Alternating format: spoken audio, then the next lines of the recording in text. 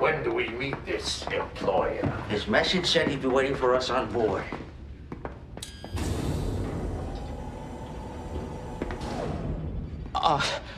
I'm terribly sorry. We seem to have made a wrong turn. We didn't mean to disturb you, Doctor.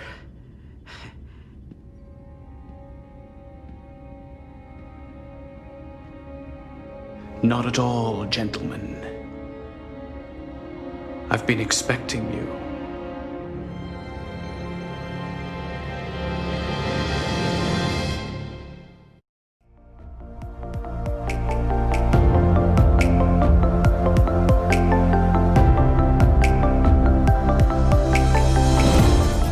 Well, hello and welcome to Terok Noir. My name is Joe and I'm here with my brother Matthew, and together we are recapping each episode of Star Trek Deep Space Nine, from Emissary to What You Leave Behind. Today we are talking about Season 1, Episode 8, The Passenger. The story was by Morgan Gindel. The teleplay was by Morgan Gindel, Robert Hewitt Wolf, and Michael Piller, and it was directed by Paul Lynch. So Matthew, would you say that security on DS9 is your bailiwick? I would say I don't know what that word means. Yeah, it was one of those words, like that part of the episode where it took me out of the episode. It's like, wait, what year is this?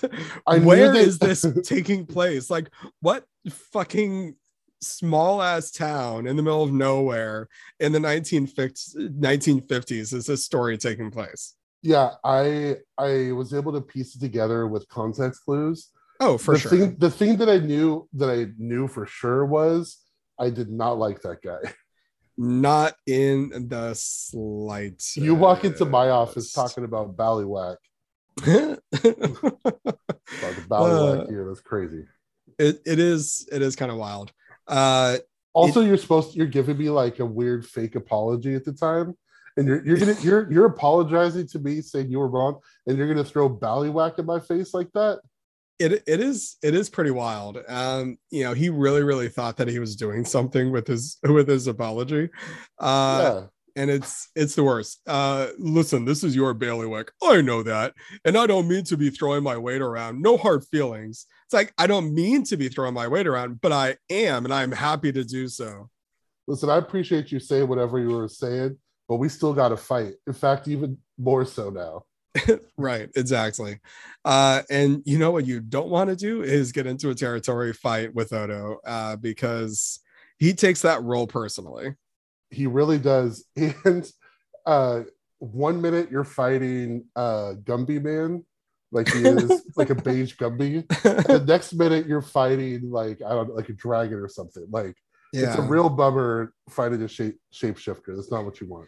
God, it would be really nice if we got Odo on one of today's Star Trek series style budgets, because they would be able to do a lot of crazy shape shifting with him. And instead we get paintings on the wall or beverage carts or rats. He's always a fucking rat. Yeah. And I'm always like, listen, if you're trying to be real sneaky, why are you not a gnat? You're a rat, but you should be a gnat. You should just be flying around. No one can see you. You're just like hiding. There's no reason for that. And again, he's always talking about loving being a hawk or whatever, or Trevelyan hawk, or I don't know, whatever he says. Right. Listen, that's great. I mean, being a hawk seems awesome, but I really do think that when it came time for fisticuffs and throughout the series, he really left a lot of the table by doing the two-handed, like the two-fist club thing that everyone else is doing. Right. Like, why are you constraining yourself to this, bro? Like, don't be a rhinoceros. Like, what are we doing? His Bajoran dad was like, I'm going to teach you everything you need to know about being a fascist cop, and I'm going to play you these videos of James T. Kirk fighting so you can learn how to fight. That's all they did. Yeah, wild. Choices were made in terms of all of his shape-shifting over the course of the series. I understand most of those choices were governed by budget, But I really think that Odo just has a really bad imagination about what to transform into. Like entirely boring. The fascist reactionary mind has no creativity. Surprisingly, only once is he a German Shepherd. Like that definitely seems like that should have been a lot more frequent that he was a German Shepherd, but only once. Oh, okay. Let's get into the episode summary. A runabout is sent to aid a crippled Kobliad prison ship containing a notorious criminal known as Rayo Vantika. Although Vantika is dead, Dax discovers that he was capable of transferring his consciousness into the mind of any other being without the recipient's consent. That part was not really touched on very much in this episode. The consent part really focused on some other stuff going on, but valid. I'm glad that the summary from trekhorror.com pointed that out. This is a real fourth wave summary right here. You know, it's okay. So I just finished watching. We're getting to the asides real quick. I just finished watching the episode of Voyager Retrospect, and oh my god, is that a rough as fuck episode? It's an episode where 7 of 9 has an altercation with this arms dealer, which LOL, arms dealer on Voyager, but she uncovers some repressed memories with the help of the doctor that does like some psychological, we're uncovering repressed memories, and she explicitly says, I was violated. And the emphasis is that they extracted Borg nanoprobes from her. And it's like, well, she wasn't sexually violated. They just extracted something from her. And she has all the signs of someone that was sexually assaulted. And it's like, ugh, oh my God. And, apparently it was written, in the 90s, and it was more focused on the satanic panic kind of thing of like everyone just having these memories of being murdered and then brought back to life, and that whole thing, and like that was the focus. But also there was so much emphasis on her being violated and everyone not believing her whatsoever, and it's supposed to be like how the children, they didn't believe the children. So it's like, great, we're infantilizing a woman who had a physical and emotional assault, and we're also going to blame her for the dude's death at the end of the episode. Anyways, oof, no, that's a lot. Voyager, that's such a 90s, like late 90s into the 2000s thing where like there was, and this is, I'm sure that this was on like a SVU or something, but this skeptical, some psychologists were all seen as like very untrustworthy and exploitative, and they're like putting memories, they love the idea of like child molestation, and so they like implant these memories in these people and yada yada. Like this was like a weird culture war thing from back in that time, and it's just funny that like Voyager's like, oh yeah, give me that culture war thing. At the same time, they were like so tropey on having like a weird network TV version of like indigenous people spirituality, which was like, which the 90s had so much of that. Like I can't believe we're having a second reference to Walker Texas Ranger. Like I literally haven't thought about that show in decades. But here we are, 2 in like 2 months. But like if for real, like they had all this stuff, all these movies, the Indian in the Cupboard book series, it was like a real time. I mean, in the 90s, you see this a lot in Star Trek, where sort of the like, this is post-race like utopia of like post-history, we've like really done it. And it was a lot. Voyager, like the whole Chakotay character was a mess, like up and down, like every bit of him was a mess. But I also really was like, they're getting kind of loose with some of their like, they were their, like spirituality. Like they had like random people in Voyager do like the trips and stuff. Like, it was a lot. It was, and it's an interesting thing when we look at a Voyager, when we look at DS9, TNG, whatever. They're all products of their time. They're all products of the 90s. TNG, more so with the influence of the 80s, but still very much products of the 90s. And it's a weird thing because we also are products of the 90s, and we love these fucking shows, Oh yeah. And so it's one of those, like, we really got to take the good with the bad. And even if there's a lot of bad, we still have some enjoyment that we can pull out of it. Yeah, no, this is like, we love this stuff. This stuff is, it's like the way that you talk about like your family who's, kind of whatever, but it's like, but they're your family. So it's not even a question of whether like this is in your life or not. Like, this was a big part of my life growing up, Yeah. Like, we talk shit because we care. Yeah. And so listen, there's a lot in this episode when I was taking notes that like I went on some deep dives that we're going to get into, and it's just like, it's a different lens watching it now as like a mid creeping to late 30s adult, as opposed to who living in 2022, as opposed to, being just a kid. Like, oh, they got phasers, like that's all they needed were phasers for me at the time. Give me some phasers, give me some cool ships. Like, I'm still itching to get to the Defiant. Oh yeah, absolutely. Well, let's work through the episode so we can get there a little bit quicker. The teaser opens up with Bashir being so easily impressed by himself. And Kira and Bashir have some wonderful banter back and forth. Like, Kira's being, genuine, like, oh my God, I saw a really, really cool thing. I've never seen anything like that. And Bashir is like, yes, well, it was me. And 'twas I brilliant. I was. And she is just like, oh my God, I'm going to kick you out of an airlock in a second. But he's just going on about how brilliant he is. And it's like, you know what? You're charming. Okay. Like, you're a charming, swarmy asshole, but I kind of love you right now. Here's the thing. Kira was being genuine, but so was Bashir. Like, Bashir was genuinely like, wow, like, I really am the shit. Like, this is crazy. Like, this was, and you know what's wild, Kira? Like, this was light work for me.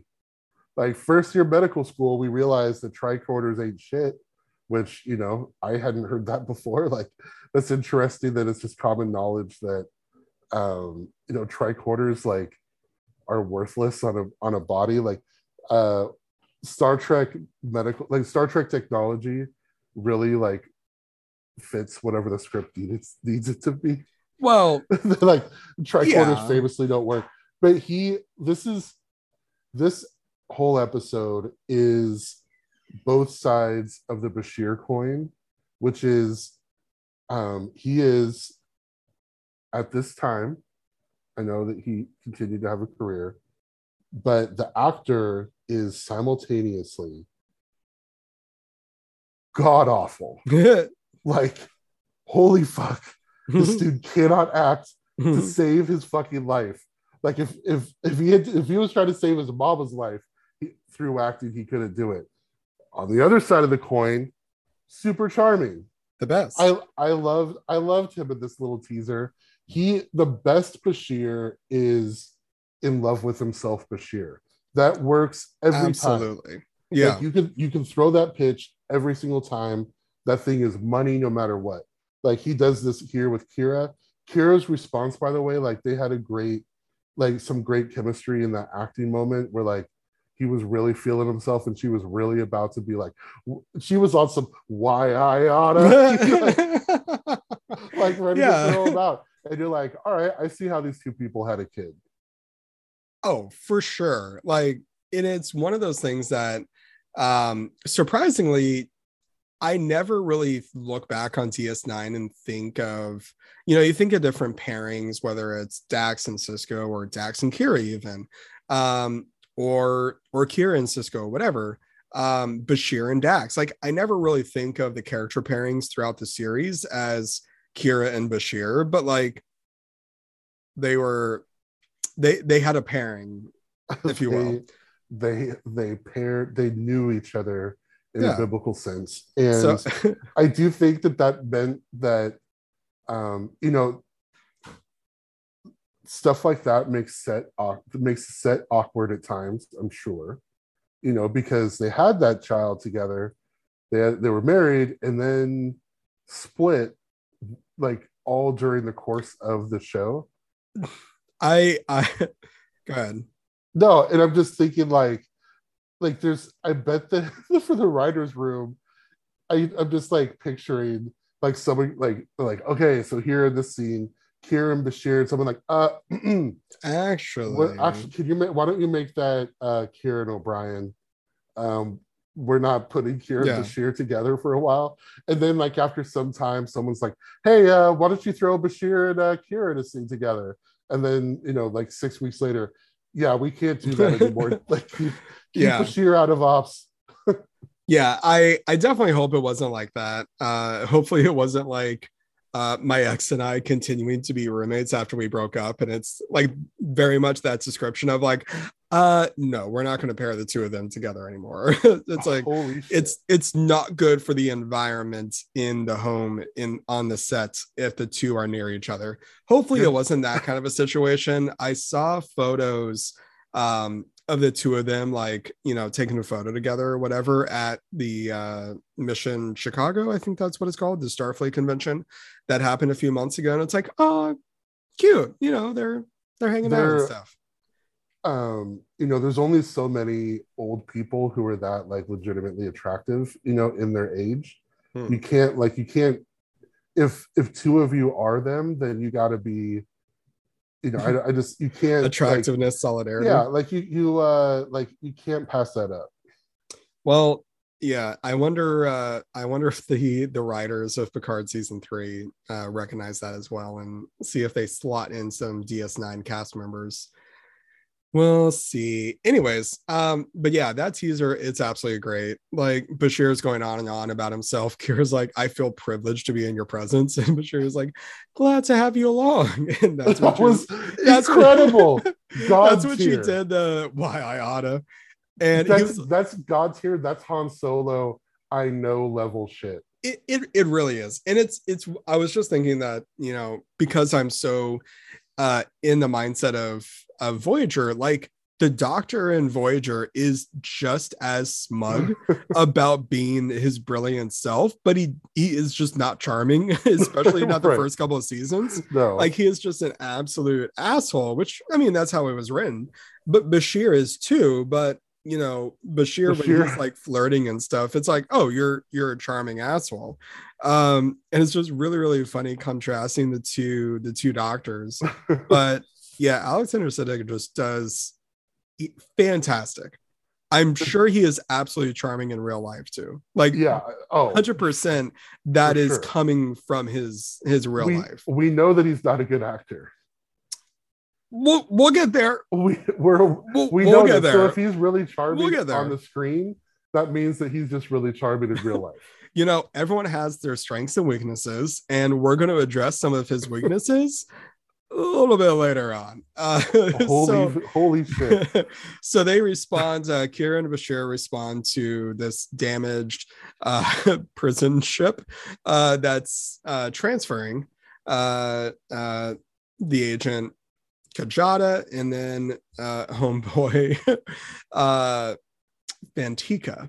And so they beam aboard. I love whenever you have a crew beaming aboard a situation, and then it's like they leave a perfect atmosphere and then go into a bad atmosphere, and then they have to like sync up their reactions of, oh, we beamed over, oh, cough, cough, cough, cough, cough, cough, cough, that kind of thing. Yeah. So we get a little bit of that. Kira runs off to handle a thing, and then Bashir immediately goes into I gotta rescue these people that are in demise or in dire health straits. Kajada says, hey, don't open that door, there's a prisoner behind there, it's just better off for you to just let the guy die. And Bashir's like, no, we don't let violent murderers die. Are you kidding me? And we can definitely talk about it. Absolutely love and support that Starfleet doesn't have a death penalty, that they don't treat, murdering of a prisoner or letting a prisoner die as a just method of criminal justice. I absolutely love that. It is a little bit undercut at the end of the episode how they dispose of Antika, but we'll get there. But I do love that Bashir's instinct is like, hey, I might be a smug, arrogant asshole, but I'm a doctor. Like, I took the Hippocratic Oath. Like, my responsibility is to help people no matter what. Right. Like, I'm legitimately trying to save lives out here. He absolutely did the right thing. It is a reminder, though, that the Prime Directive doesn't exist in DS9. Right. Yeah. I mean, like, I wondered if they're not brand new species, then they don't have to necessarily, like, would that apply? Because they're a post-warp civilization. To me, the spirit of the Prime Directive is we don't impose our values and customs onto other people, and we just kind of like respect the way that people do shit, the way that like Picard would always be like, hey guys, Worf's just doing a Klingon thing, like, it is what it is.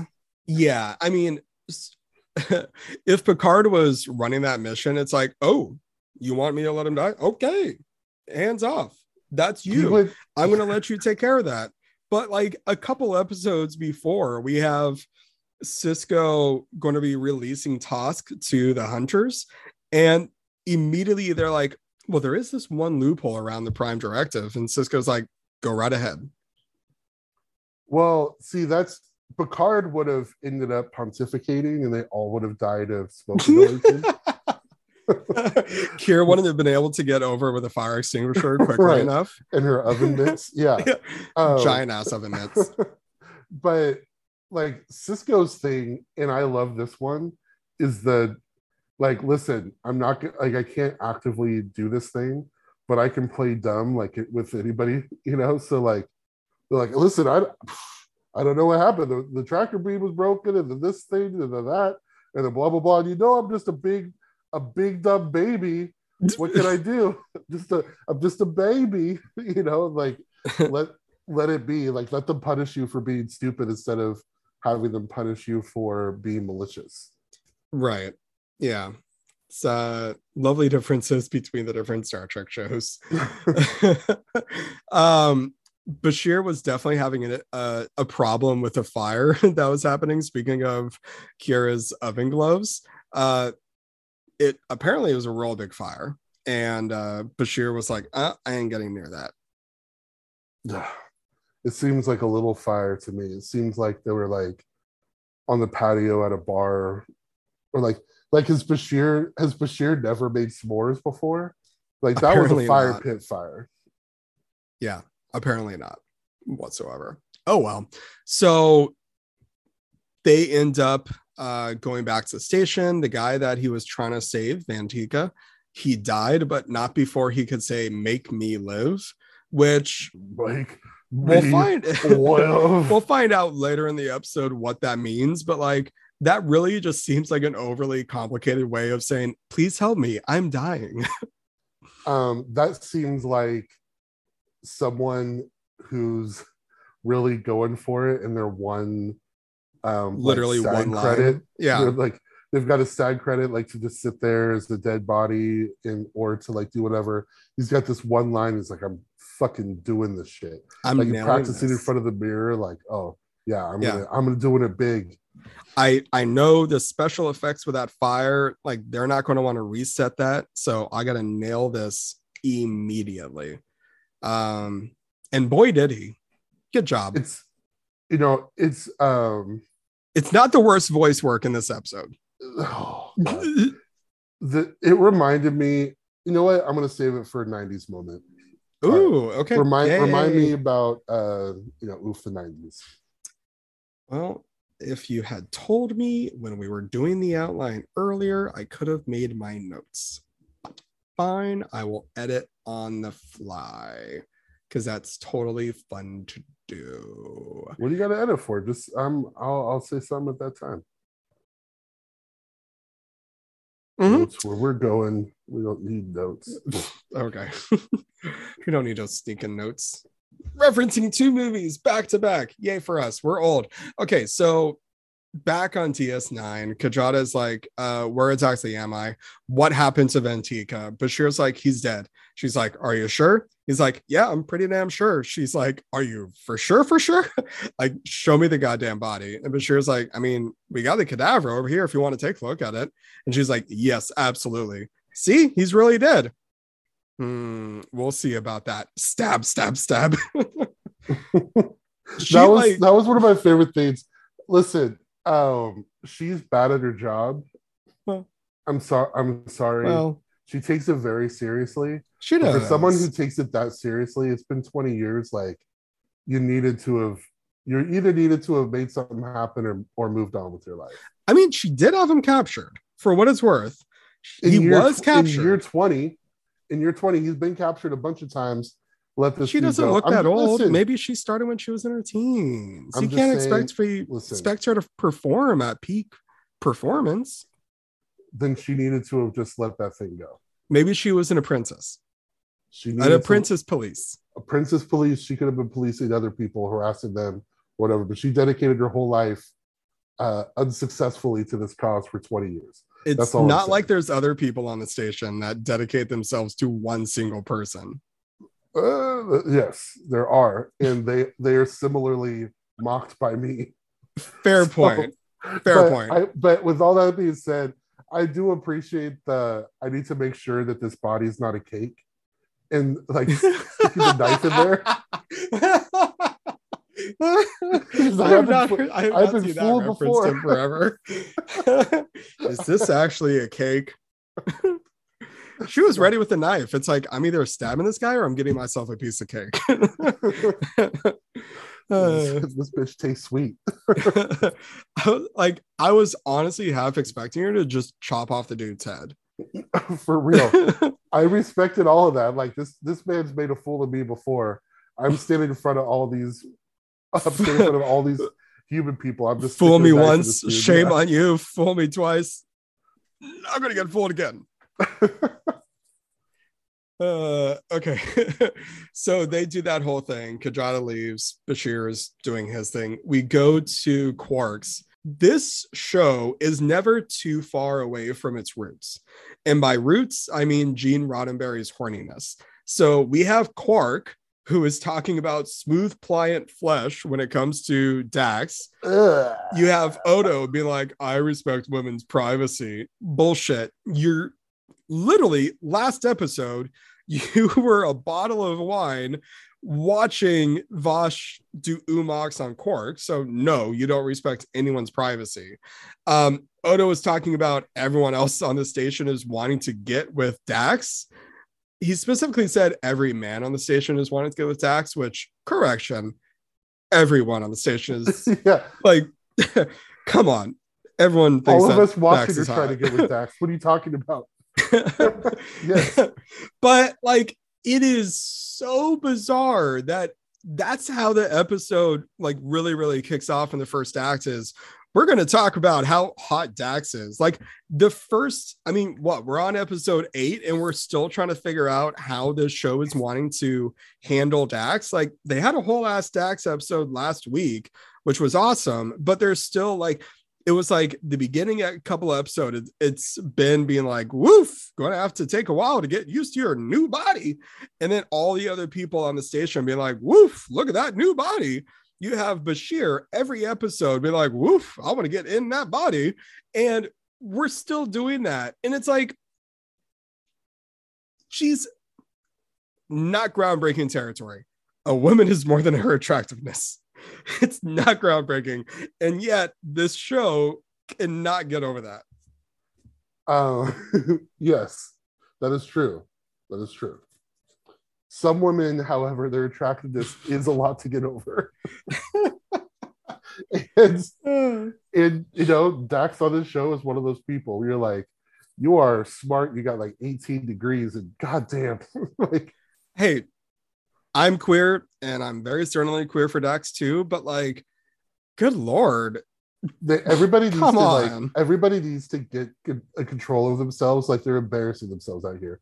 Quark's basically saying that like he rubs his ears to Dax at night. Like, it's really it's really gross. Last episode, Bashir, super gross. This episode, like, pliant skin, like pliant flesh. You said flesh and pliant. Like, I need you to be on whatever watch list there is, and I'm anti-cop, and I'm like, someone needs to do something about this guy. Truly, honestly, like we need a community intervention with Quark. Like, hey, listen, I know the way that you treat your Dabo girls. This is like even a step further than that. Like, this is really gross. It is. In the line of dialogue, Quark is saying it's good to want things. Odo says even things you can't have. Quark says especially things I can't have. Oh. Although I mean, he's a capitalist, and that is capitalism, to a degree. And we understand how Ferenginar, what their laws are about women, but like, so gross. It's so gross. I don't understand how every episode, like, you talked about Gene Roddenberry's horniness, but and I haven't done like a rewatch of TOS in a while.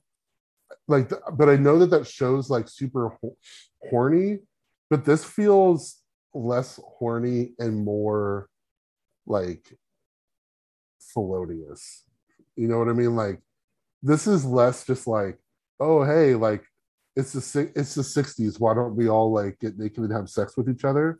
This feels very much more like we're gonna creep until we get in. Like, it's really gross. Next Gen had some of that too, where like the only storylines they could write for Troy were ones where she's being violated.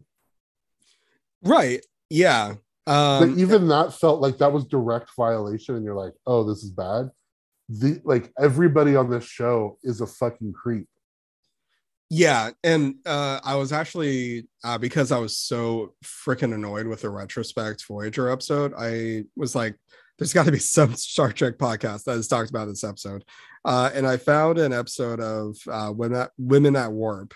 Shout out to them, where they talked about it, and they pointed out that, like, they were like, hey, remember all that fun violation story content that we did with Troy?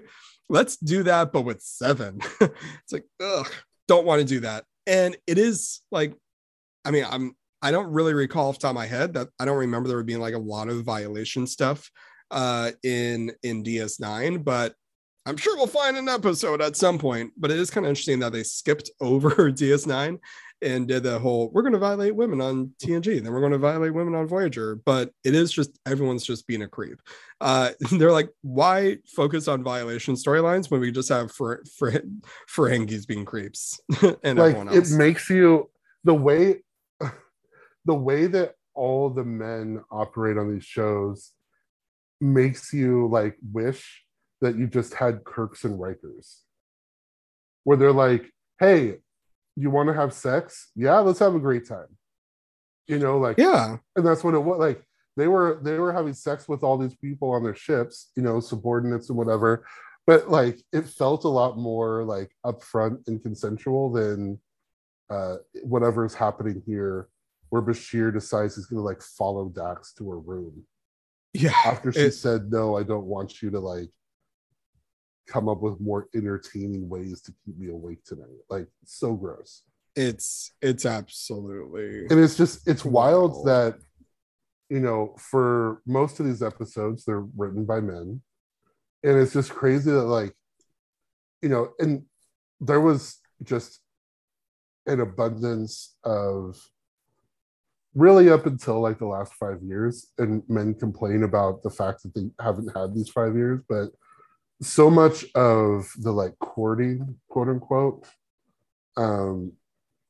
is just like, it's just really creepy. And I mean, this, none of this is groundbreaking. What I'm saying is just, it's just very sexual assaulty. Yeah. It's rough stuff. Rough stuff. Anyways, let's move on to a profession that certainly does not have any amount of rape and sexual assault in its history, and that is law enforcement. We get to be introduced to Lieutenant Preman. Well, actually, really before that, Odo says, "I'm watching you, Quark," and then Quark replies, "And I'm watching you, Jadzia." Creepy. Just want to add on that little button of creepiness from Quark. But so we get a introduction to Lieutenant Preman. Odo is not pleased. He's Preman is like, do you always leak important operation information to the local black market? And Odo's like, the way I handle my business is none of your concern. And like, look, Preman's not entirely wrong. Obviously, Odo is doing his, feeding information thing, whatever. But it's like they have an immediately contentious relationship. It's two people fighting over territory. Preman is Starfleet security. You've got Odo is like, hey, I'm the security dude. I'm the constable on the station. And immediately kind of butting heads. And they set a later meeting, but I don't think that's going to turn out very well for either of them. Yeah, this is kind of a funny thing. Odo wants to be the lone wolf. Like, I'm the lone ranger. Like, I'm the sheriff out here. I'm the constable. This is my domain.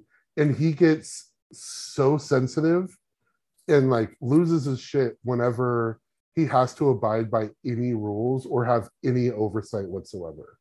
Like, he just can't handle it. And you immediately get this sort of clash between two different styles of law enforcement, where you have sort of the like liberal technocratic style with Starfleet, where they decide that they're going to limit their power with rules and regulations and processes and people's rights and blah blah blah, whereas Odo's more representative of a more like conservative, like, listen, we need to strip away bureaucracy and allow the good men, the men who protect us, the heroes, like, be out there and do their thing. And so you have like this guy looking at Odo like, hey, this dude's out here doing shady shit. You never actually stop him. You're always just hanging out in the bar. Like, what are we doing? Then you have, at the same time, Odo looking back at this dude and being like, you don't know anything. You just parachute into communities. And, you live in the suburbs and you're coming here into the city trying to, like, police these people, but you don't know these people. They don't trust you. You don't blah, blah, blah. I know how to do this thing better.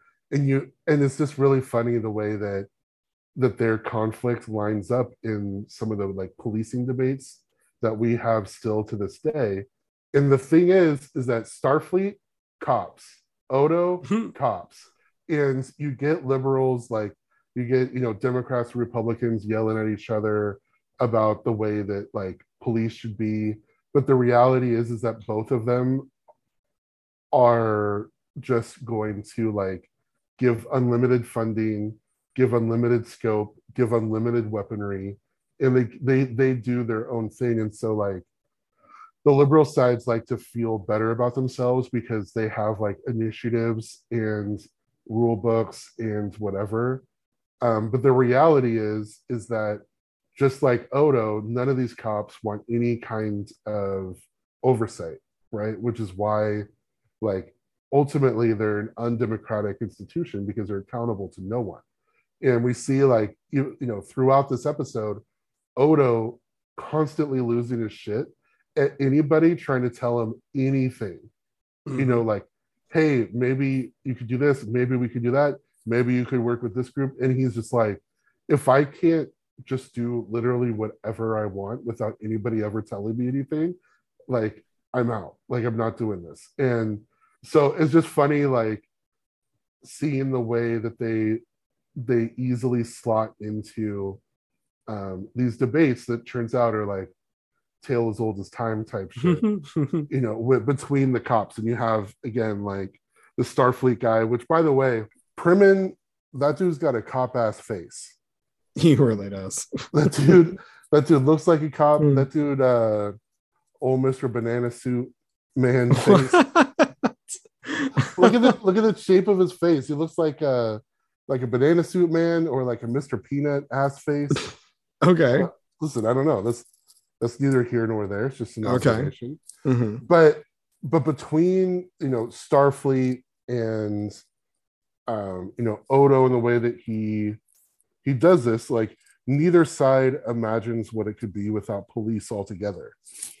It's like assumed to be this immovable, natural thing, as if God designed them into the fabric of society. As many people truly believe this. Odo's been proven to always break the law when it comes to suspects' rights or his manner of investigation. There's no rules, like as of yet, that he could break that would dissolve his role. Like there's nothing that he could do, good or bad, like or bad or incompetent or malicious, that's going to make anybody question his role there. And like in the parallel, it's the same way where like both sides of the aisle, as they say, can't conceive of a way of organizing society without the police in their role. Like in the same way, like the police here are known to always lie. Like whenever anybody bothers to look, they're always caught up in some new lie. Yeah. You know what I mean? Like the Uvalde situation, an utterly horrifying situation. The second the police started talking about it, it was lie number one, lie number two, lie number three. They were caught in lie number one. They say they're caught in a lie, so then they say another thing, and that ended up being a lie again. And like all the way through to now, they're like, we're not going to release the body cams because that might show strategy to other people who are planning the shooting, as if like, oh yeah, you mean the strategy of just like standing around and beating up parents of children who are actively being murdered? Wow. Like, is that the thing that we're worried about them seeing? Yeah. Like these police are known to violate people's rights, burst into homes, kill family members or like pets, plant evidence. And rather than curbing violence, these end up becoming the people who are the most violent in society. Like beyond the brutality that you see the police do when they get into their homes, they're the group of people that's second most likely to abuse physically, like sexually, however, their partners. Like second just to the military, which again, like is another rough. Like the two state sanctioned violent like careers are the ones that have the highest rates of domestic violence, like also high rates of suicide, which is another form of violence. Like it's just, despite all of this, despite the way that like they could kill people and lie about it, like Google LASD gangs, like there's just all this stuff. No matter, like, it doesn't matter what the thing is, the answer is always just more police. Right. When the Uvalde situation happens, there's 150 cops that are standing around, and the first thing that the president says is, we want to thank our first responders, the people who let children die.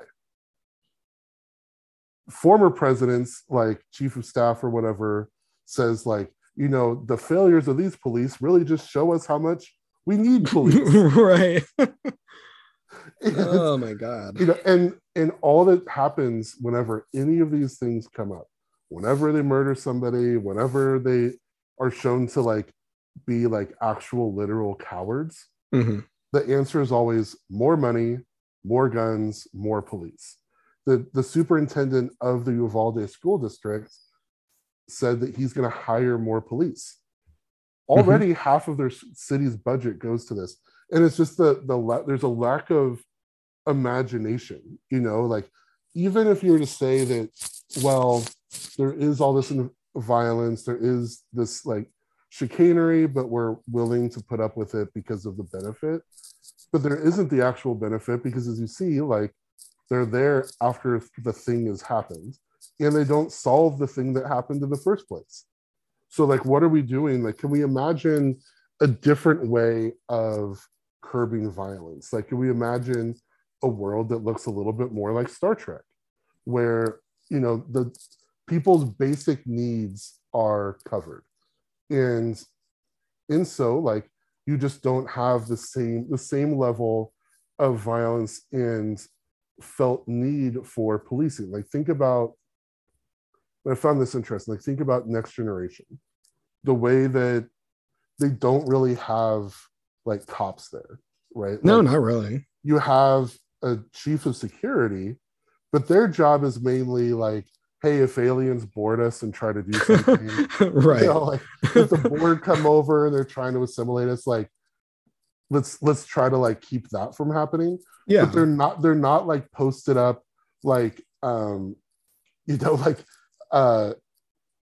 going out and like racially profiling betazoids or something. Like they're not out there giving tickets, they're not doing this stuff. Like, it's a completely different thing that's based on security. And even like, they're not patrolling the halls, they're not right. I was right about saying, yeah, they're not doing the surveillance. Worf had a tendency towards intrusive and violent behavior at times, but Picard was always there to be like, hey, it's actually important that this isn't what you do, and it shouldn't be this way. And so like, that's really interesting to me, like especially compared to the way that like Odo does business. But it's even more interesting that Star Trek, in order to make the crime, like sort of the grittiness on Deep Space Nine, Star Trek had to bring money into the equation. Like, the capitalist on board brings like he is responsible for a large portion of the chaos and violence that happens. Right. And there's just not a conceivable reason for there to be such crime and violence on the station without the money. And I it's really interesting. I feel like that means something, the way that like there's no scarcity in the Federation. So like, you still have, like adultery still exists or whatever, like there's still reasons to kill a person, right? Like, but it's not the same type of everyday, like, we got to figure out a way to maintain like some order in the way that they do on Deep Space Nine without bringing in the latinum and the money and the sort of engineered scarcity. Yeah. So yeah. No, I think those are really solid points. It's really interesting, like the difference, that's the difference. And I was trying to like hold on, like try to think about what it is that makes for such a different environment here. And obviously there's also like geopolitical things happening, like the planet that was there was decimated by an invading group. Like, there's a lot of things going on, but fundamentally the thing to make it make sense on the station was they added the money in. Yeah. So one of the many differences between TNG and DS9. Yep. All right. We have an exposition minute in Ops. It's a classic, couple characters start saying something and then one character is like, what? And unfortunately that duty fell onto Kira in this episode. It's a rough look for Kira, but someone had to do it, I guess, and they don't have O'Brien to play that part in this episode. So they do a little bit of exposition minute. We have Primin and Odo doing a little bit more fighting for territory. Primin is like, oh, tough crowd around here, isn't it? If you want my opinion. And Cisco immediately is like, actually, I don't. Why don't you just go leave and take care of your situation with Odo directly? Okay, don't bug me. All right. Clear? Okay, got it. This is once again, Cisco's a great manager. Oh, the best. Like, hey, did someone do something wild and crazy that I need to know about? No, y'all are just having your own thing. Y'all are just arguing amongst yourselves. Okay, let's keep it that. Mm-hmm. Y'all figure this shit out. Mm-hmm. You know, some real yeah. This is not my business. Why are you bringing this to me? Yeah, exactly. It's the best. My name is Paul, and this is between y'all. So we have Primin like trying to apologize, and I mentioned it earlier, but listen, this is your bailiwick. I know that. It's the weakest apology possible. Even Odo is like, okay, bud, whatever, don't worry about it. They're going to reference some security measures that they have in place, but the security measures are missing. And that is Kajada's perfect cue to be like, aha, I was just walking by your office that had a completely open door. And of course they're wrong. Of course they're gone. But Bantika did the exact same thing on another planet. And it's just like the best, like she's just, I was just waiting for my cue, like literally just standing right outside the office being like, aha, yes, what you're thinking is impossible did happen. It's pretty great that they're talking so loudly with the office door open. Like right. Everybody in the promenade knows that like the security net's down. Yeah, it's like I'll have like it's not even a confidential conversation with my manager. My manager's still like, close the door. We don't want someone to hear. But it's like not exactly dealing with security measures for this highly important and sensitive material. Like, it's one of my favorite things in sports is because the cameras are so good now and they zoom in so well and they catch everything. Yeah. Like at some point, like coaches were talking on the sidelines and reporters were like people like lip readers were able to figure out what they were saying. Yeah. Or like the same thing where like players would be talking to each other and they'd be like making fun of somebody and people would lip read and it causes drama. So now like everybody, like all coaches have their like notes on, you know, like a laminated sheet. They always have it like over their face, and players are always talking to each other like with a hand covering their face or like a towel over their face. And it's just really funny that they're all like walking around like someone's listening. Meanwhile, Odo, like Mr. Surveillance is just, oh, I don't know, guys. Like, system down. Ironically, when it comes to sports people, that's what I call them because I know sports. During COVID, if you don't want to use a mask for personal safety reasons, use a mask so no one knows what you're saying. Like no one can read your lips. Like if you're on live television and you're trying to say a shit about a teammate, or if you're trying to call out a play, wear a mask.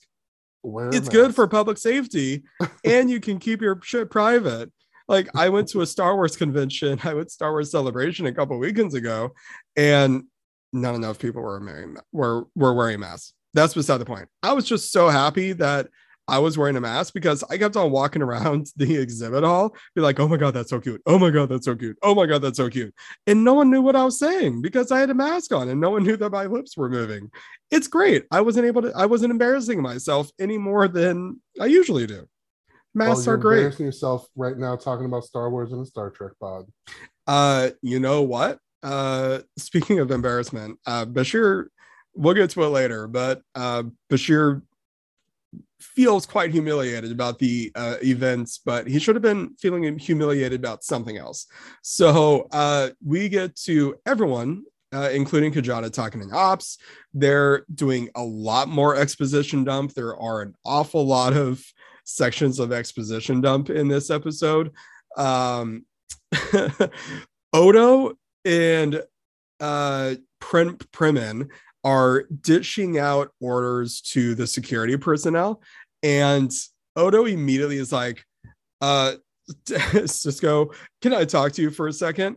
And they go into Cisco's office, and Cisco's like, what's on your mind? Odo says, my resignation.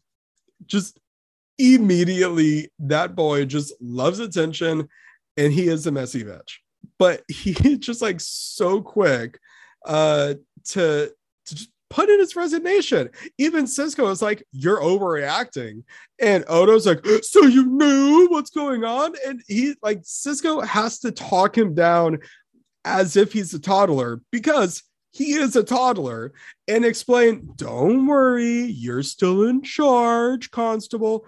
And I was like, don't call me Constable. It's like, dude, it's a term of affection, okay? We like you here. And he's just like, I need reassurance that I'm in charge. Okay? Give me that reassurance that I'm in charge. Listen, this dramatic beige bitch is like,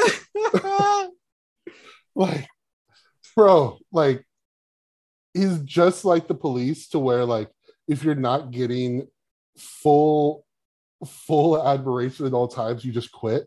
Like, remember like anytime they murder like a black guy or something, and people are like, hey, we don't like it when you murder black guys, the police are always like, well, if you say this, then we're just not gonna like do our jobs. We're not gonna come in today. Right. We're not gonna make any arrests. We're gonna blah blah blah. And you're like, wait, what? Like, yeah, if you're gonna like not show us the proper like gratitude or whatever, like, we're saying that like we don't want you to murder people. Like, oh well, you know, that's just asking a lot. That's like, asking a lot. Like, you know, as an aside, they didn't show up to work, and like crime didn't really change because they're not really here to like stop or solve crimes.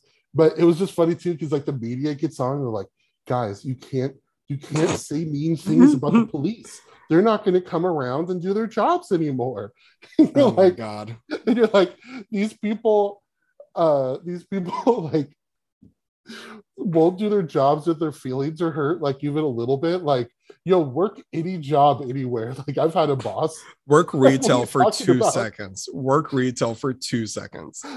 All I watch are people going into Waffle Houses and threatening employees and fighting them and stuff. Yeah.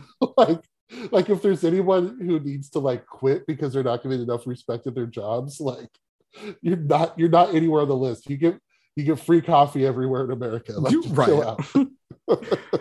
My goodness. Oh, no. I quit. I really wanted to see that like followed through, because where is Odo going? What's he doing? It's not like he's got any friends. Well, he can always go back and work for the Kardashians again. His sense of justice allows him to work for the Nazis and for okay, all right. Yeah. You know, it's his brand of justice. Again, it's all good. It's his brand of justice. So they're trying to sort out what exactly is going on. Turns out there's a murderer on the loose.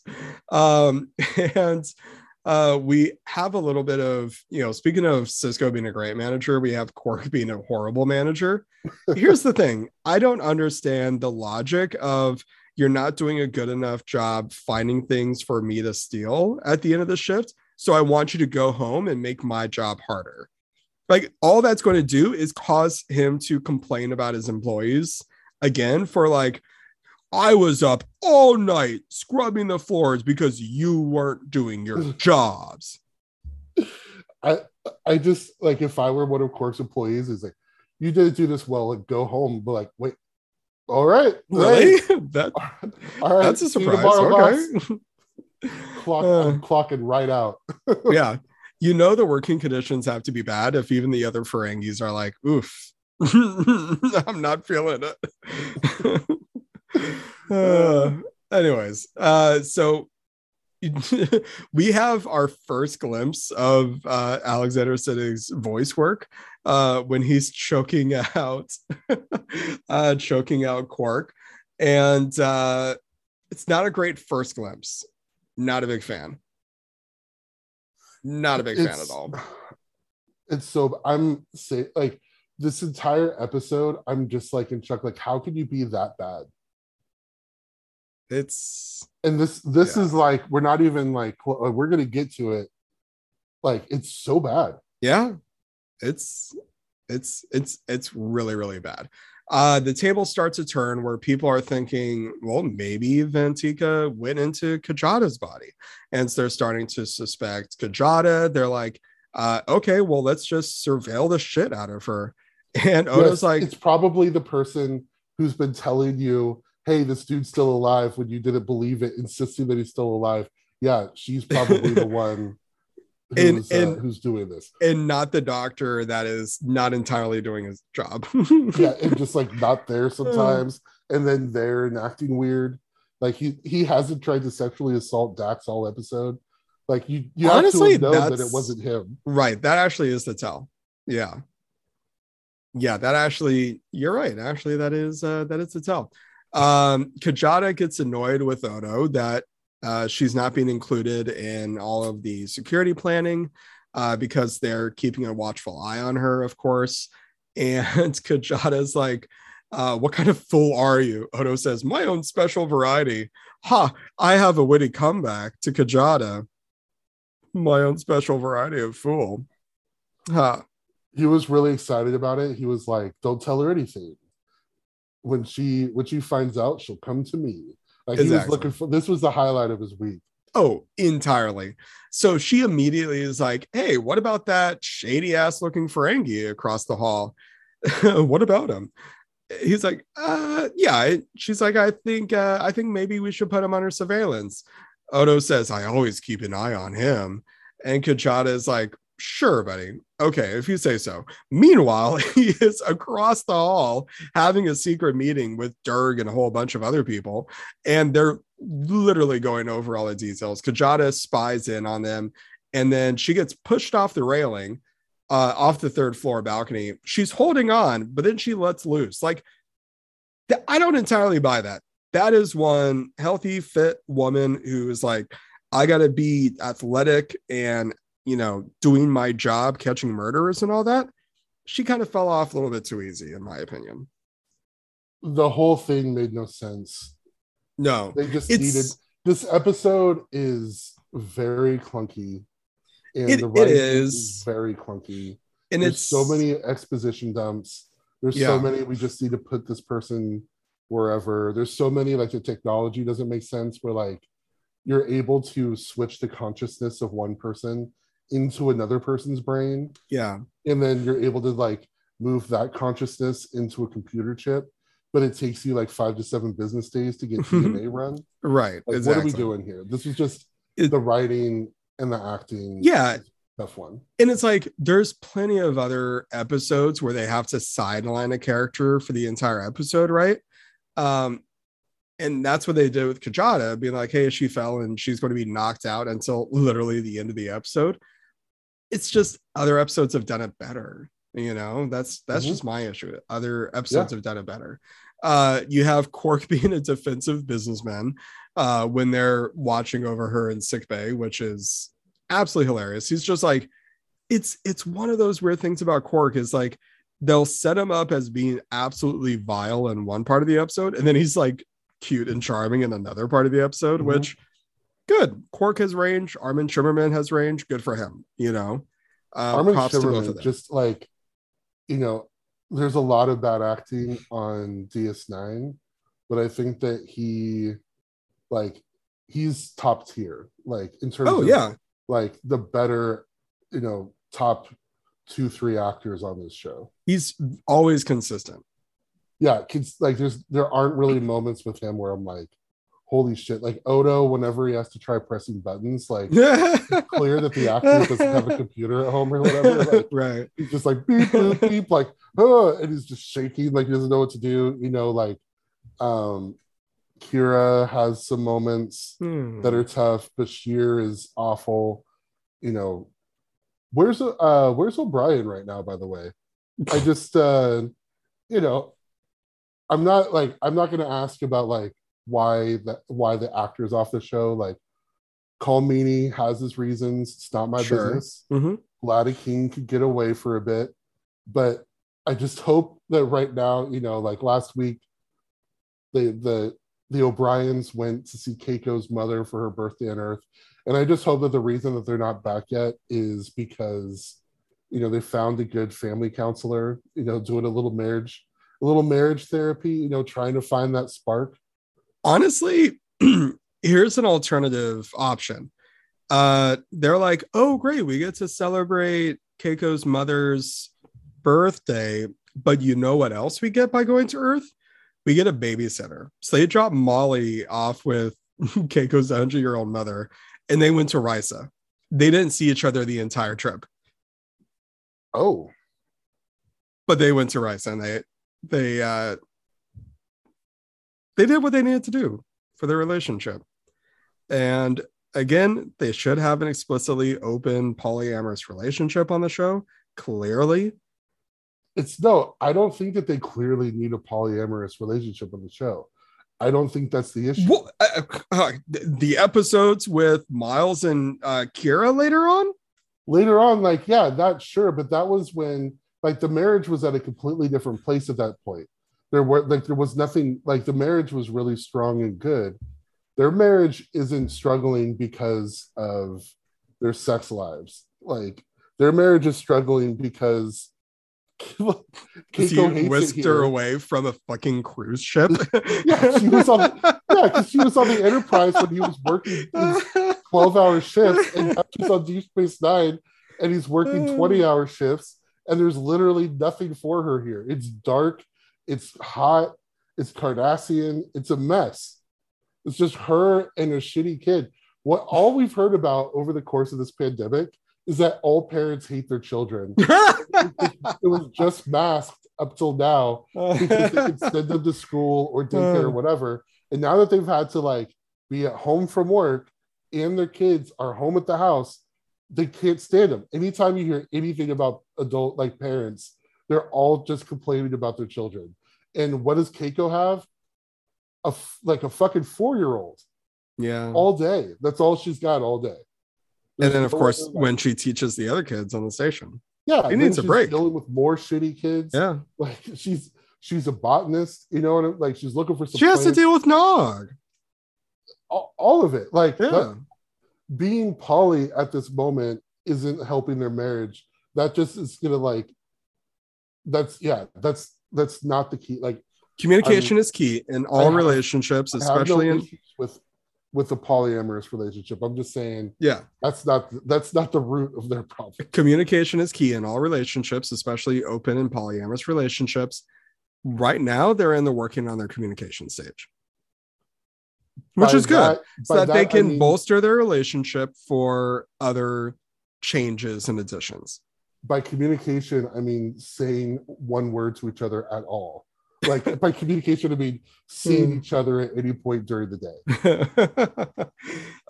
and including when your husband is on his deathbed.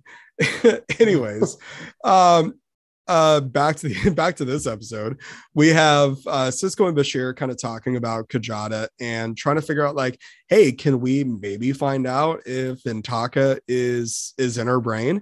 And Bashir's like, well, we're gonna have to treat her injuries before I can conduct any brain scans. And is this Bashir not being good at his job because Vantika is controlling him? Or is he just not good at his job? Like, it sets up at the beginning of the episode, he's very much good at his job. So this could be a tell that that's not really Bashir in there at the moment. But, like, maybe Bashir has his strengths and weaknesses when it comes to being a doctor. For real. You know, they really, like, the one writing thing that they did was foregrounding this episode. Like, at the very beginning, they were talking about a guy or a woman who was alive but looked dead. Yeah. And now they've got, like, the dead guy who's actually, like, alive. You know, they're doing this, like, little clever thing. I think that it's just bad writing. I don't think it necessarily is either of those things. It might be. Sisko leaves to go chat with Dax. I love whenever they have their banter, and it's like their kind of banter is really, really starting to gel in this episode. Like, Dax is saying, I've been asking myself why anyone would want to induct a bioelectrical charge into a glial cell. And Sisko, without a beat, says, a question I've always wondered about. And perfect timing with each other, perfect chemistry, perfect little interaction that they have. And, like, that is the Sisko and Dax relationship that we're so used to seeing throughout the rest of the series. And it's nice to see it coming together. just in this tiny little interaction, you know, so it's like early. Yeah. Right. And I've said it before that I think that season 1 of DS9 does a better job of establishing characters, establishing relationships with each other than other series do. Like, it's, you know, sure, every season 1 of Star Trek shows has their down episodes, you know, not every season 1 is beat for beat perfect, but so far, like, this series just does such a good job of setting up the characterizations, the character interpersonal relationships that we get to enjoy throughout the rest of the series. Yeah, no, it seems that the strategy on some of the other Star Trek shows for the first season was to have like big episodes, big ideas, big like story things, whereas DS9 focused instead on the characters. And I think that, you know, we talk about this episode like being marked by kind of bad acting and bad writing. The next episode, you know, was much derided. So they're and like the peaks aren't as frequent, I don't think, in the first season, but they really have a high floor because they're so, you know, character driven, and it really sets them up with a foundation moving forward, where we really know these people and they have real relationships with each other, you know, like on TNG, like Riker, like you're not really sure like what is he, like his character trait shifts a little bit over time. You know, you have like Geordi and Data, you have a couple relationships, but there's still like 5-6 seasons in being like, what if we did like Worf and Deanna, or what if we did like, they're still kind of like grasping at stuff, whereas DS9 is like very established very quickly. Yeah, and I think it also helps that they had the right number of cast members immediately, right? Like TNG had just one extra person, and you know, it's no shit against Denise Crosby, you know, and there were the reasons why she left, or why she was asked to leave, or whatever. That whole thing.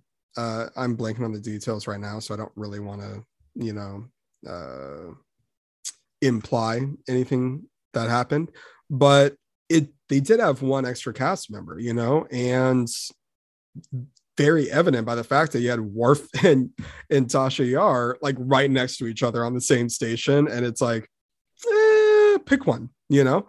And even on Voyager, like they had the right number of cast members from the beginning, and just not the right configuration. You know, when Kes left and Seven came in, it's like, there we go, that was the right configuration. And for DS9, they just had the right number right at the beginning. And then when they added Worf, it was like, okay, we get to add someone and then figure out how it works. And it took them a little while to figure out how to fully integrate Worf into the show, but they just started off with the right number of cast members. So anyways, my favorite part of the end of this scene with Cisco and Dax is Cisco's like, hey, great work. And Dax is like, thanks, while she's just holding a dead man's hand. And she is like, looks so proud of herself and like so glad that she got that compliment from Cisco. Meanwhile, she's just holding this dead guy's hand. She's 350 years old. She's been around some bodies. She's seen a cadaver or two. So killed like 100 Klingons. You know, it's like, she's good. Yeah. So the episode sets up like one last minute of who actually did it, you know, where Kira is doling out instructions for security stuff. Odo's like, hey, where's Prinham?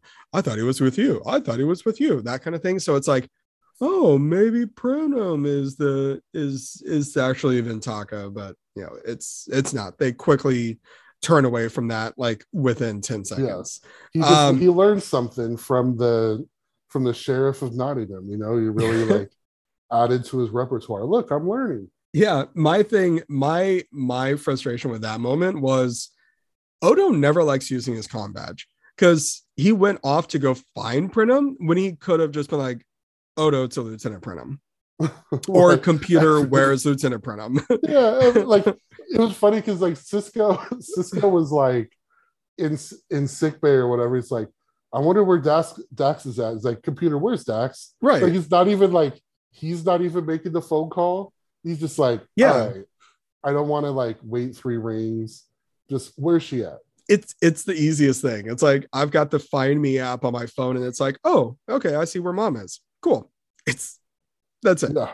Yep. I did not, so Quark leads his comrades for this whole deal situation to the docking ring, and we see that Vantika is Bashir, and we get to hear a full first glimpse of Bashir doing his god awful voice work. My Holy lord. shit. My lord. Such a bad actor. My God. It is anytime that you need to ask that man to do some voice work or play a different character, it is really rough. It is really, really bad, unconscionably bad. I don't understand it bad. And he's not doing like one bad thing. He's like flipping between like 4 bad things. And it's he does the voice, then at times he like puts 8 spaces between words. Yeah. Like it's so weird. I don't understand it. I don't know what he's trying to do.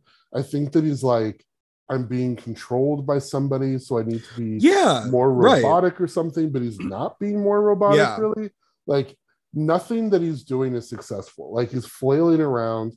And I needed somebody to be looking out for my guy. Okay, so I'm going to step on the episode trivia real quick, which is going to really, really trim down our episode trivia for this episode. But Alexander Siddig originally spoke in a different voice and accent while possessed by the alien Ventaka.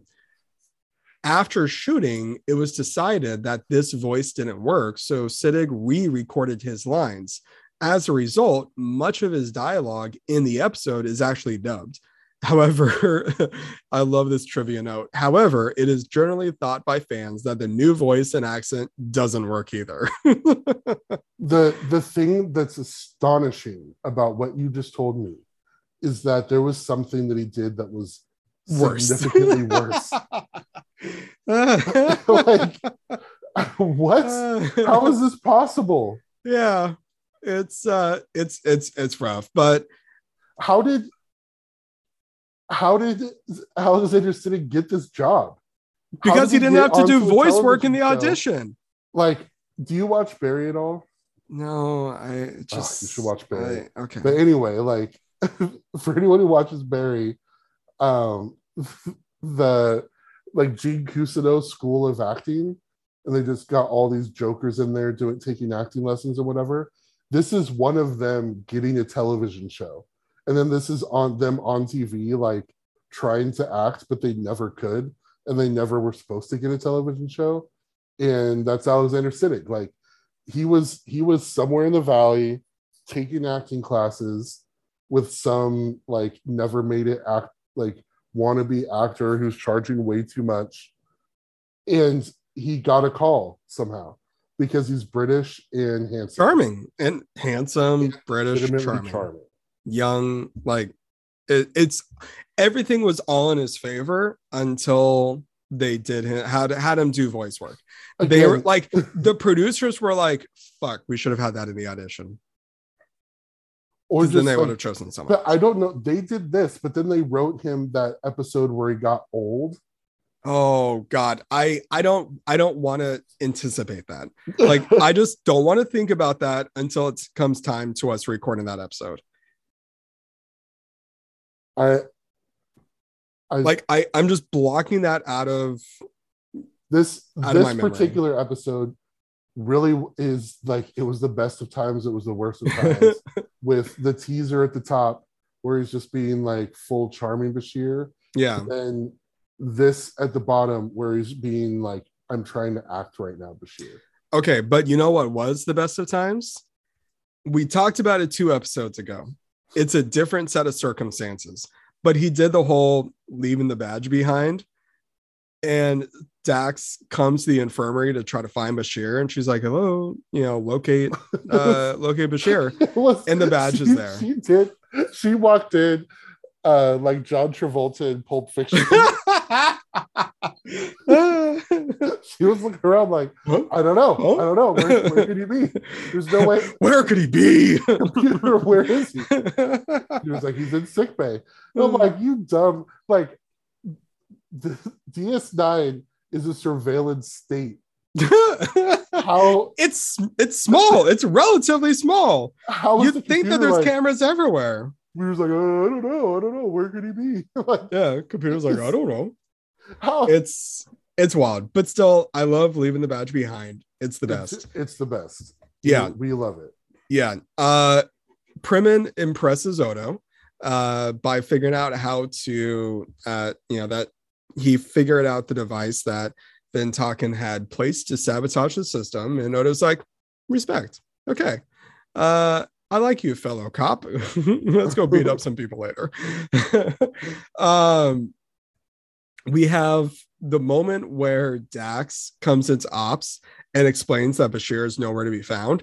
She didn't be like, hey, Dax to ops, Bashir ain't here. She didn't do that. She didn't say, look out for Bashir. Is he in ops? Is he somewhere else? Whatever. She gets into ops. She opens up the door, crosses the threshold, takes like 10 steps, and then finally says, Bashir isn't here. Like, you could have been shouting that as soon as you walked in the door. Like, even before the door opened, you could have been like, Bashir's not here. Like, rattle it out, whatever. But she took her time because this episode is slow paced in the final act. Like, you'd think the final act would be very quick paced. No, they're going to slow that shit down. On the cargo vessel, we have, Van Taken's crew. They be Vantika's crew. I keep on messing up his name. Whatever. The aliens crew beams over. They take control of the ship. Bashir dude thinks that they're good to go.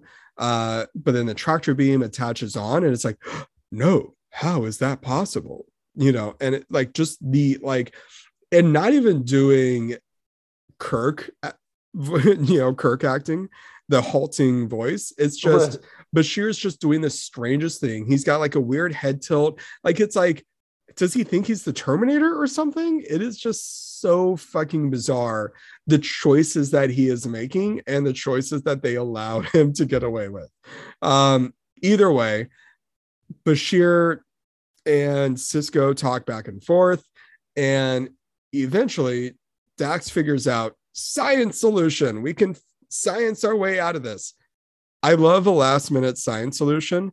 And one of my favorite things about having Dax on DS9 is we don't have a science officer on TNG. And so we don't get that last minute science solution. It's always like an operations kind of solution because it's Data figuring out something to do at the last minute, but I like that there's the science solution. And so Dax gets to do that. They are able to retrieve Bashir. They beam Bashir over, but Vantika takes over his body for a second. And Cisco, without skipping a beat, shoots Bashir straight in the chest. Like, does not hesitate at all. For months, he's been like, please, God, somebody inhabit this. Honestly, man. Kira's upset that she didn't have a faster trigger finger. Yeah, Kira stays strapped. Where was she at? Honestly. He should have been the one to shoot this man down. But fastest gun in the West, old Cisco. So Dax is like, hey, I can beam out this dude's essence out of Bashir into this little disc thing.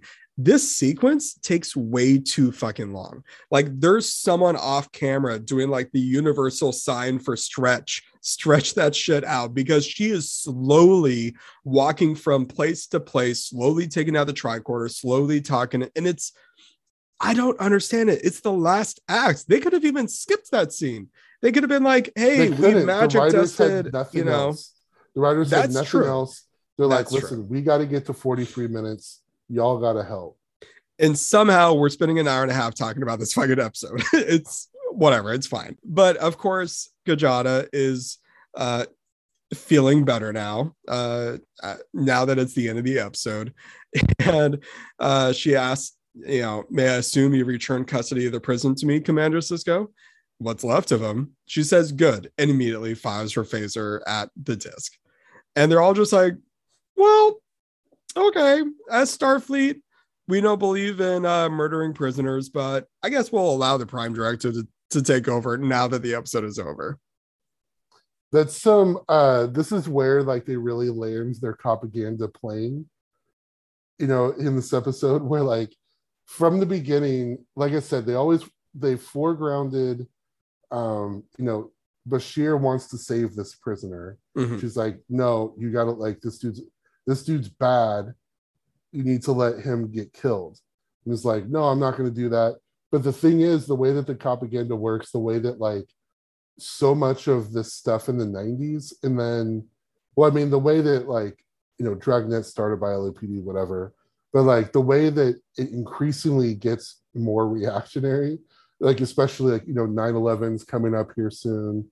But it's once again, like, true justice is being held back by bureaucrats and bureaucracies. Mm-hmm. And these people are going to violate suspects' rights, but they know that they're right in their gut. And all these shows, the Law and Orders, the whatever, they always show us that the cop is right. Yeah. So like in this, the cop was right to tell Bashir, let this dude die, because if he lets this dude die, like none of this, rigmarole's happening, right? Like it's not like this would have been a non-story. Everybody would have been fine. No one would have gotten hurt. No one would have gotten inhabited, whatever. And it's just funny the way like they make it to where they really do make it to where, like, if you show any mercy, like you're putting us all at risk, like if you tell Jack Bauer that he can't just like torture whatever random brown person he comes across, like, well then, maybe the president's killed, or like America ends tonight, or whatever.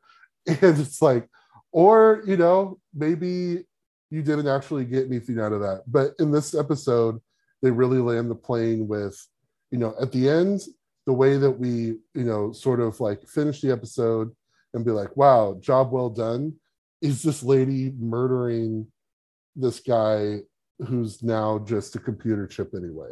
The end. This guy turns into a USB stick, and like, and that's it. She phases it.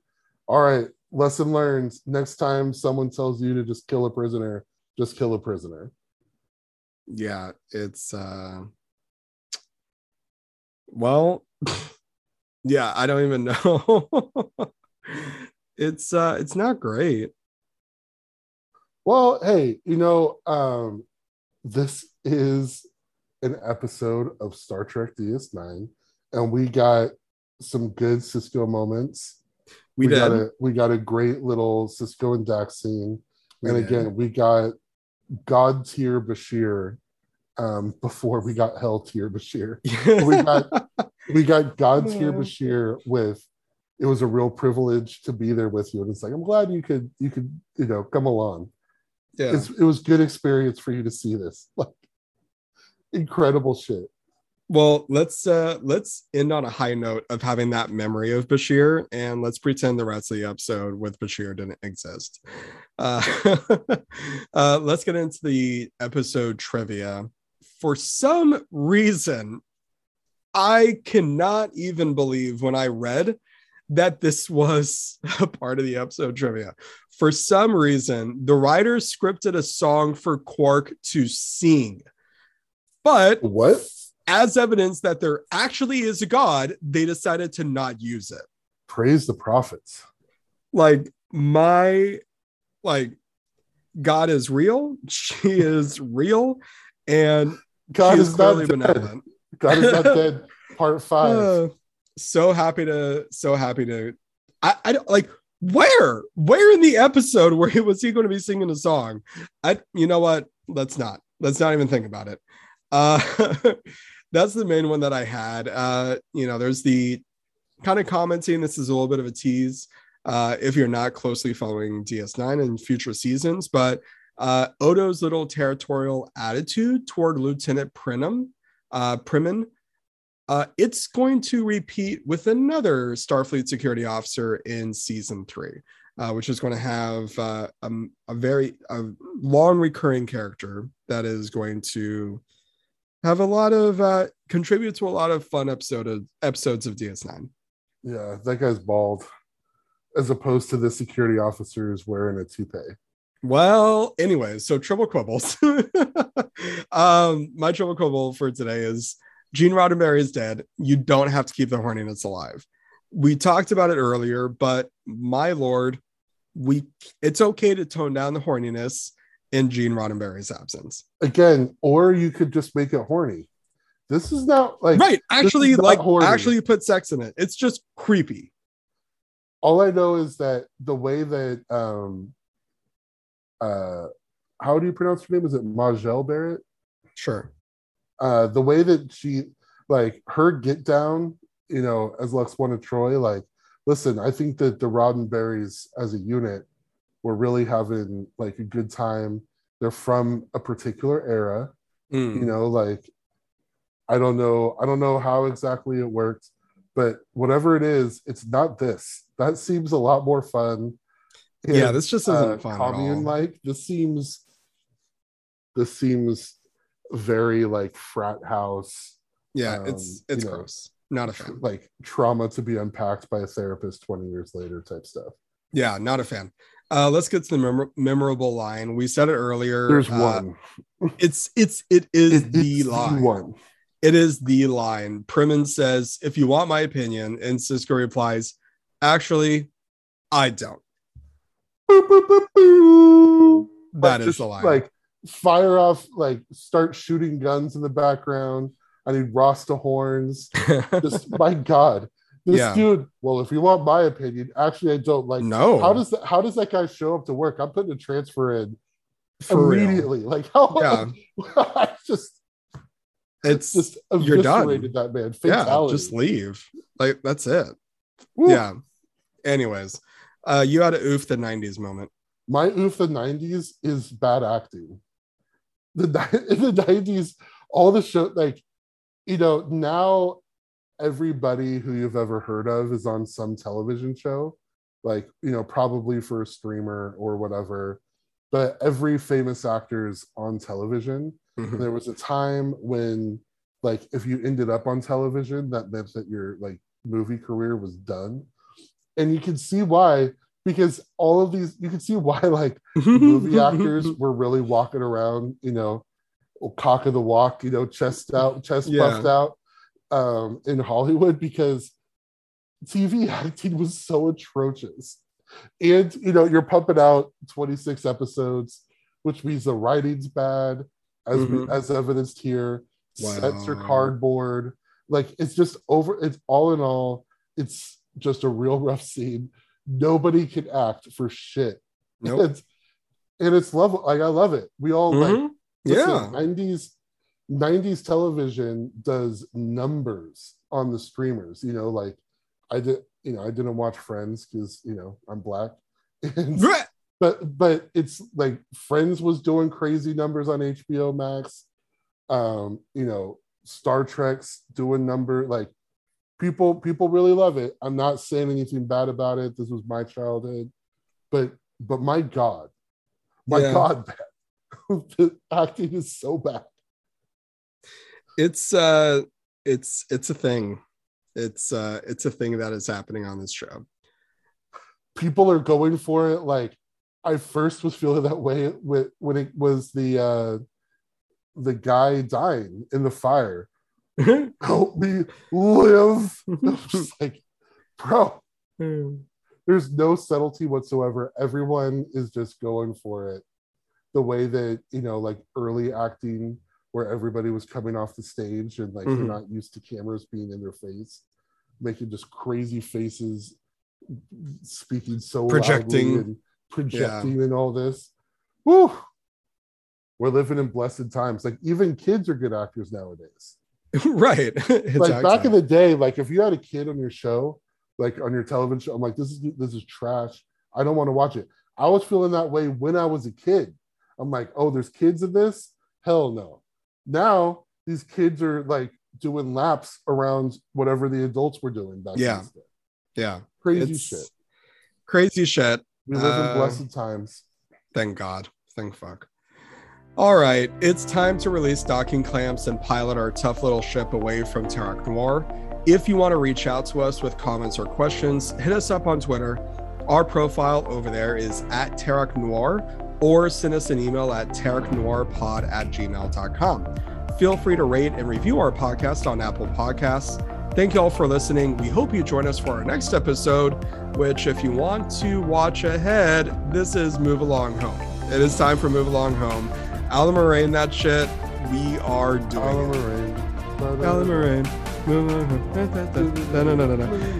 Until then, walk with the prophets, my child.